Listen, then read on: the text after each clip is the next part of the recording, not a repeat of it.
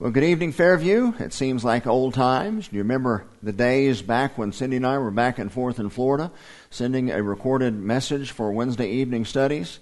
Well, don't get used to it. It's only happening this week, and I'm going to be back in the saddle.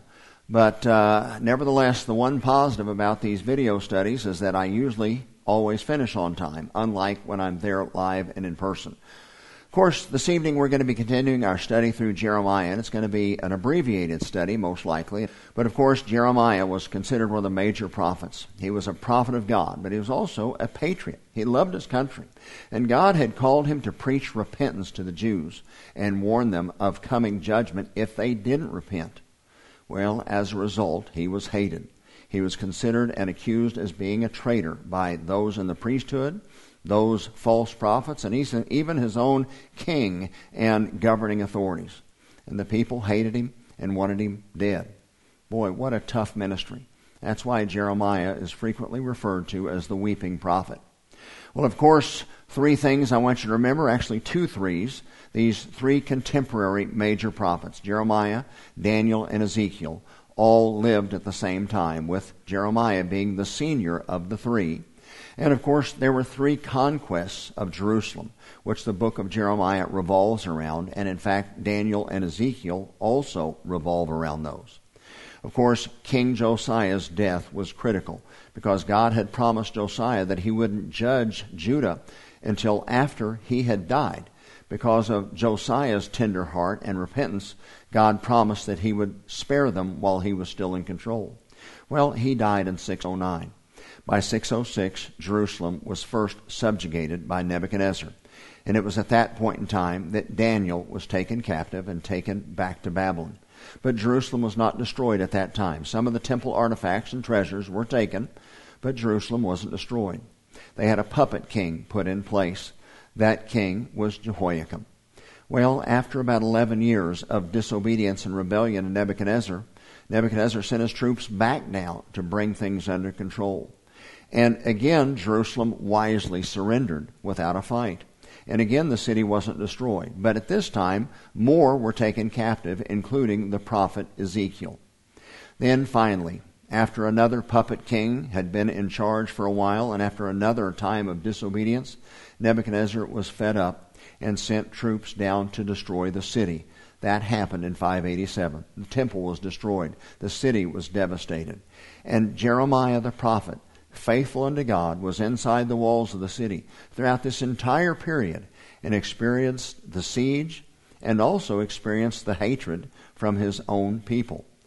Just so you'll have an idea, Jeremiah preached for some 40 years, beginning midway through Josiah's reign. You can kind of see the outline on the screen. You see that light white box that encompasses Jeremiah's entire ministry. He actually was ministering through the reigns or partial reigns of 5 kings of Judah. We believe that tonight's lesson from Jeremiah 18 took place during the reign of Jehoiakim. Jehoiakim was a complete rebel. He was entirety in rebellion to God. And he also hated Jeremiah and resisted Jeremiah fervently. So let's pick up in Jeremiah chapter 18 as we continue our study. And the word which came to Jeremiah from the Lord said, Arise, Jeremiah, and go down to the potter's house, and there I will cause thee to hear my words. Then I went down to the potter's house, and behold, a wrought of work on the wheels. So Jeremiah was told, go down south of the city, and you see on the screen this area here, which is where the potters were located. There was an abundance of water. This was also near their dump, a trash heap. This was a commonly known area. And God told Jeremiah, go down there, and once you get there, I'm going to tell you the message. I'm going to tell you the rest of the story. But first, with this illustration. So again, Jeremiah went down and saw what was going to be revealed to him on the wheels. You see the potter's wheels. This is before they had electricity. The potter would spin the wheel with his feet, and he would craft the clay with his hands. This area of the potter's field is, this time, the view is from the Mount of Olives, looking back towards the west across the city of Jerusalem.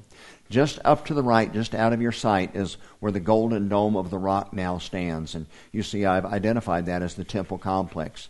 That blue long triangle is the ancient city of David. That's where David first established his capital as the king of Judah, and ultimately of Judah and all of the 12 tribes of Israel. You can see here nearest to us and running lengthwise north to south is what's called the Kidron Valley. And then back to the upper left, you see running diagonally from the lower left hand up towards the upper right, you see the Hinnom Valley. It was in that area that was the potter's field. As a matter of fact, it's a very famous passage. The prophet Zechariah had foretold one of the 456 prophecies which were fulfilled by Jesus of Nazareth. This in a message in Zechariah 11, that the Jews would ultimately reject their good shepherd and break the staff. And the shepherd would say, well, give me my wages. And they would say, well, here are what you're worth, 30 pieces of silver. Well, that was the price of a servant who happened to be killed by an ox under the law. And that was the price that Judas had bartered to betray Jesus, 30 pieces of silver. And just as Zechariah prophesied, he took the 30 pieces of silver and cast them to the potter in the house of the Lord. We know, looking back, that Judas had remorse over what was happening to Jesus. And he went and gave the silver, or attempted to give the silver, back to the Sanhedrin. And the Sanhedrin said, too late, the deal's done. Judas said, I don't want the money. And he threw the money on the floor there in the temple. Well, this was blood money. It couldn't be put into the temple treasury. So they, in fact, took those 30 pieces of silver and prepaid some temple expenses. What they did was they bought a potter's field down south of the city, that area that you can see on the screen, or I showed you a moment ago. And with this, they could prepay for burial expenses of indigents that couldn't afford to be buried on their own.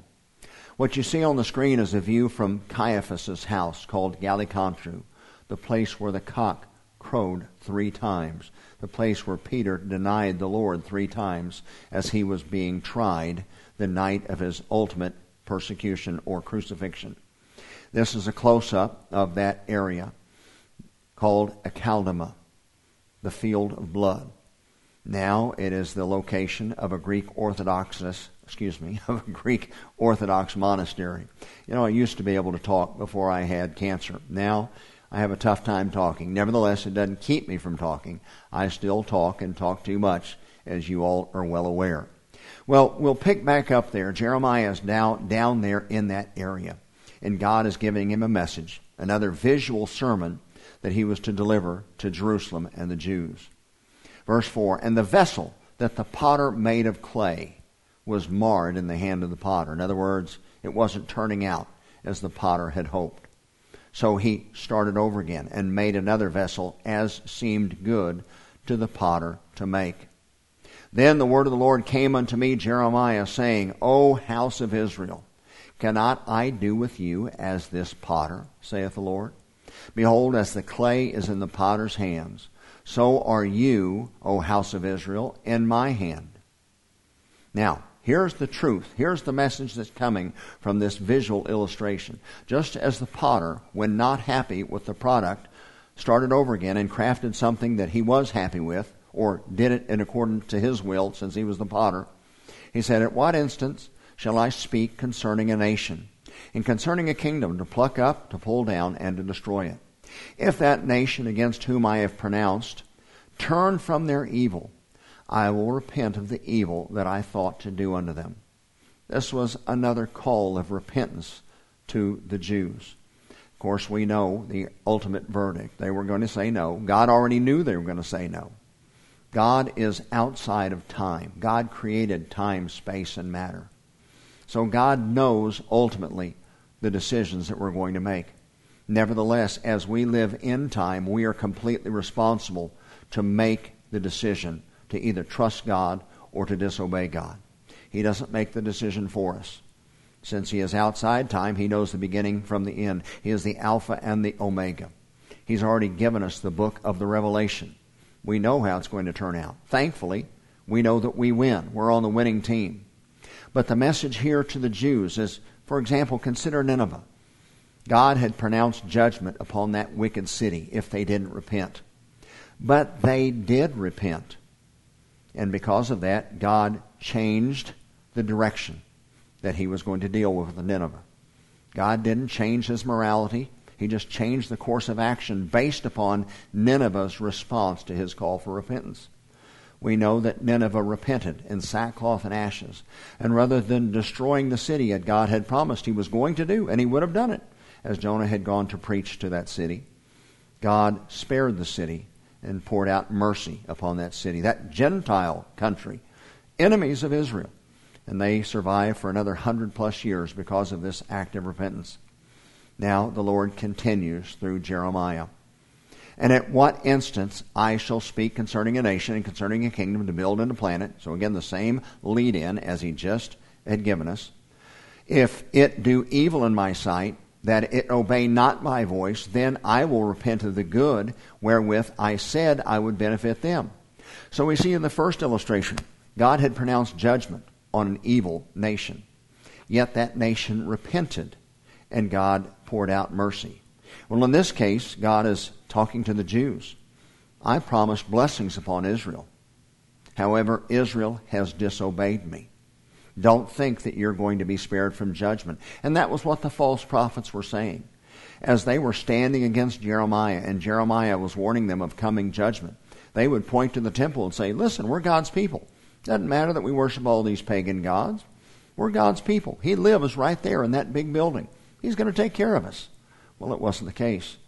If they had repented, then in fact God would have spared them.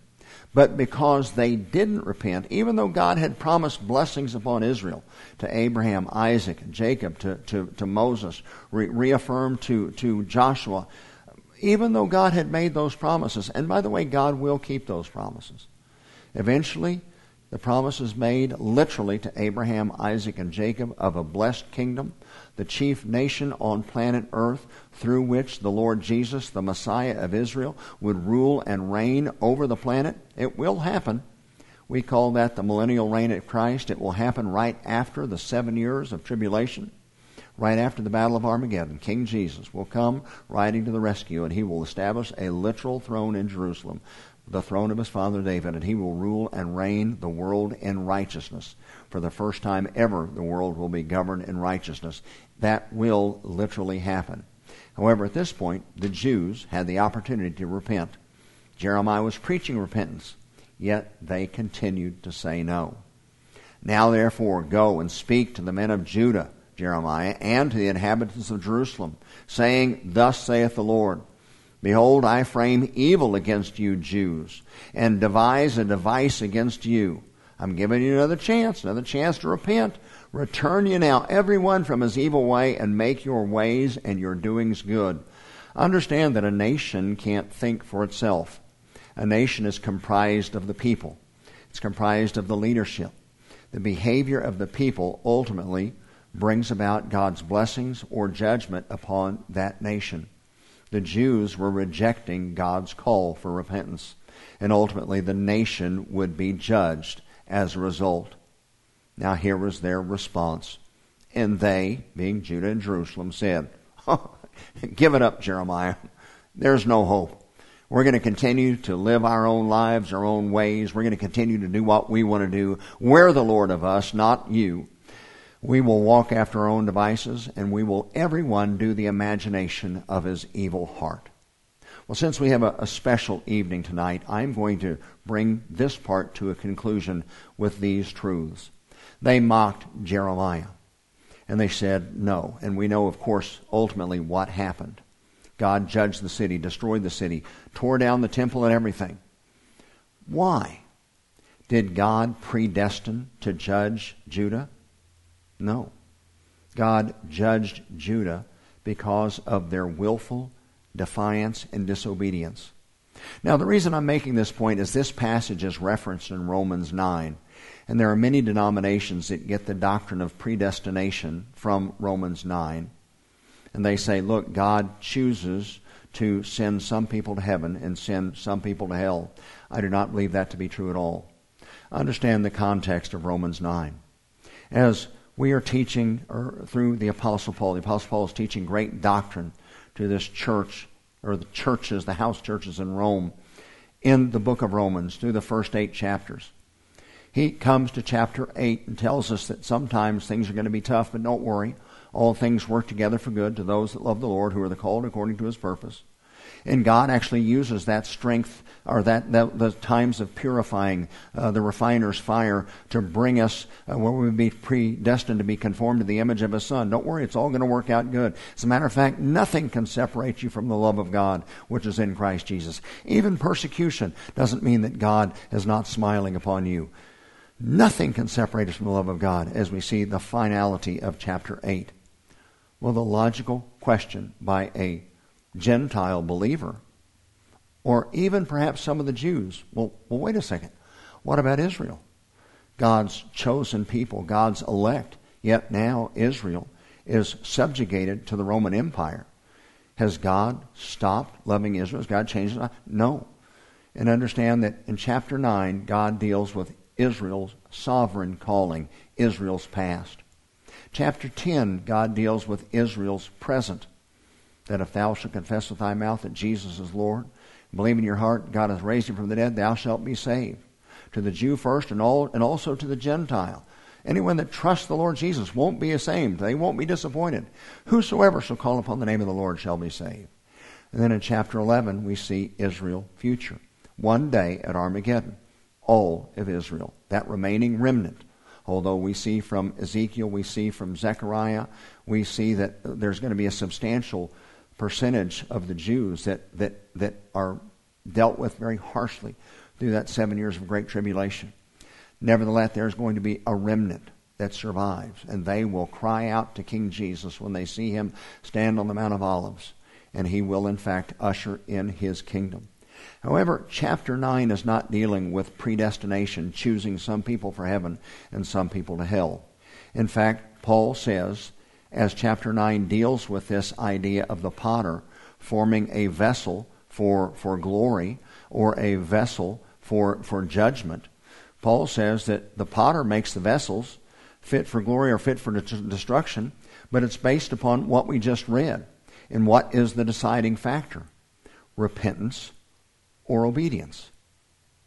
If that Gentile nation whom God was going to judge repented, then God spared them. There was mercy. But even the Jews, whom were God's chosen people, when they rebelled, God judged. So understand that the potter, what he ultimately does, is going to depend upon our decision, repentance or obedience, rejection or defiance. And understand that God will bless a nation and judge them based upon their actions toward Him. Now, folks, there's two truths that don't contradict. They're just true. And in the mind of God, they're true. God is sovereign. This is a true statement. We can read Revelation and understand and know and be comforted that we win. God ultimately wins. The devil winds up in the lake of fire. But man also has free will. God created us that way. And it's only through free will that we can truly love the Lord. Because love is a decision. Love is an action. If God had created us as robots designed to obey, that wouldn't be love. But we have to choose to trust Christ or not. Any man who rejects Christ will be separated from God forever in hell and ultimately the lake of fire. Jesus said to Nicodemus in John 3, famous passage of Scripture, "For God so loved the world, that He gave His only begotten Son, that whosoever believeth in Him would not perish, but have everlasting life." God didn't send His Son into the world to condemn the world. The world's already condemned. But that the world through Him might be saved. This is the key. Whosoever believeth in Him is not condemned. But whosoever doesn't believe in Him is condemned already, because he has chosen not to believe in the name of the only begotten Son of God. Forgiveness is freely offered. Man has the ability to receive or to reject. God does not predestine some to heaven and some to hell. Whoever accepts is part of the elect and predestined to glory. Whoever rejects is part of the damned and predestined for judgment. Many places in Scripture, God reminds us of this. Whosoever shall call upon the name of the Lord shall be saved. Peter said that God is not slack concerning his promises, as some men count slackness, but is long-suffering toward us. Why? Because he's not willing that any should perish, but that all should come to repentance through Christ Jesus. God is sovereign. Ultimately, his will and glory will be done. Likewise, in Romans 9, God raised up Egypt, as the Scripture says, in power, and ultimately destroyed them. Why? Well, God used it for his glory. But why? Because Pharaoh said no. And as you look in the book of Exodus, he said no, not once, but twice. And even after the third plague, when the lice were poured out upon the land, that's when God said, okay, your no is no. Your heart is hard, and now it's too late. My invitation is off the table. Going on to verse 13, therefore, thus saith the Lord, ask ye now among the Gentiles, who has ever heard of such a thing? The virgin of Israel, in other words, God's intended, Israel's supposed to be pure for him, hath done a very horrible thing. Go ask the Gentiles. Has there been any case where any nation has left its own gods to worship other gods? Well, apparently the answer was no. That was unheard of. Even Gentiles were faithful to worship the false gods that didn't even exist, but they were faithful to their own gods. However, not Israel.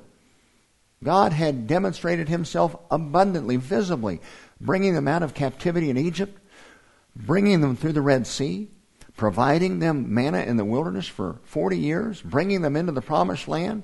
And after all these years and opportunities to do the right thing, here they were following off into worshiping other gods. We see that Jeremiah 2 references this very thing. Hath a nation changed their gods, which are not even really gods? Well, it's never happened. Yet here Israel was guilty of that very thing. Goes on, be part of verse 14, just as sure as there's snow in the mountains of Lebanon, just as sure as the rivers flow from Lebanon. Even the Gentile nations were faithful to their own gods, and here is Israel, abandoned the one true God so that they could chase after false gods. They're forsaking the abundant grace and blessings that God was going to pour out on them so they could chase after idols. Verse 15, because my people hath forgotten me. They've burned incense. That went along with prayers. They've burned incense to vanity. That means things that don't exist. And they've caused them to stumble in their ways from the ancient paths. They haven't followed the paths that I laid down for them. Instead, they're walking after their own paths. And as a result, we're going to make their land desolate. People are going to whisper about it and talk about it and just be amazed at what has happened to what was once this great kingdom, the kingdom that David ruled, the kingdom that Solomon ruled. They're going to shake their heads in astonishment as they see what God does because of their disobedience.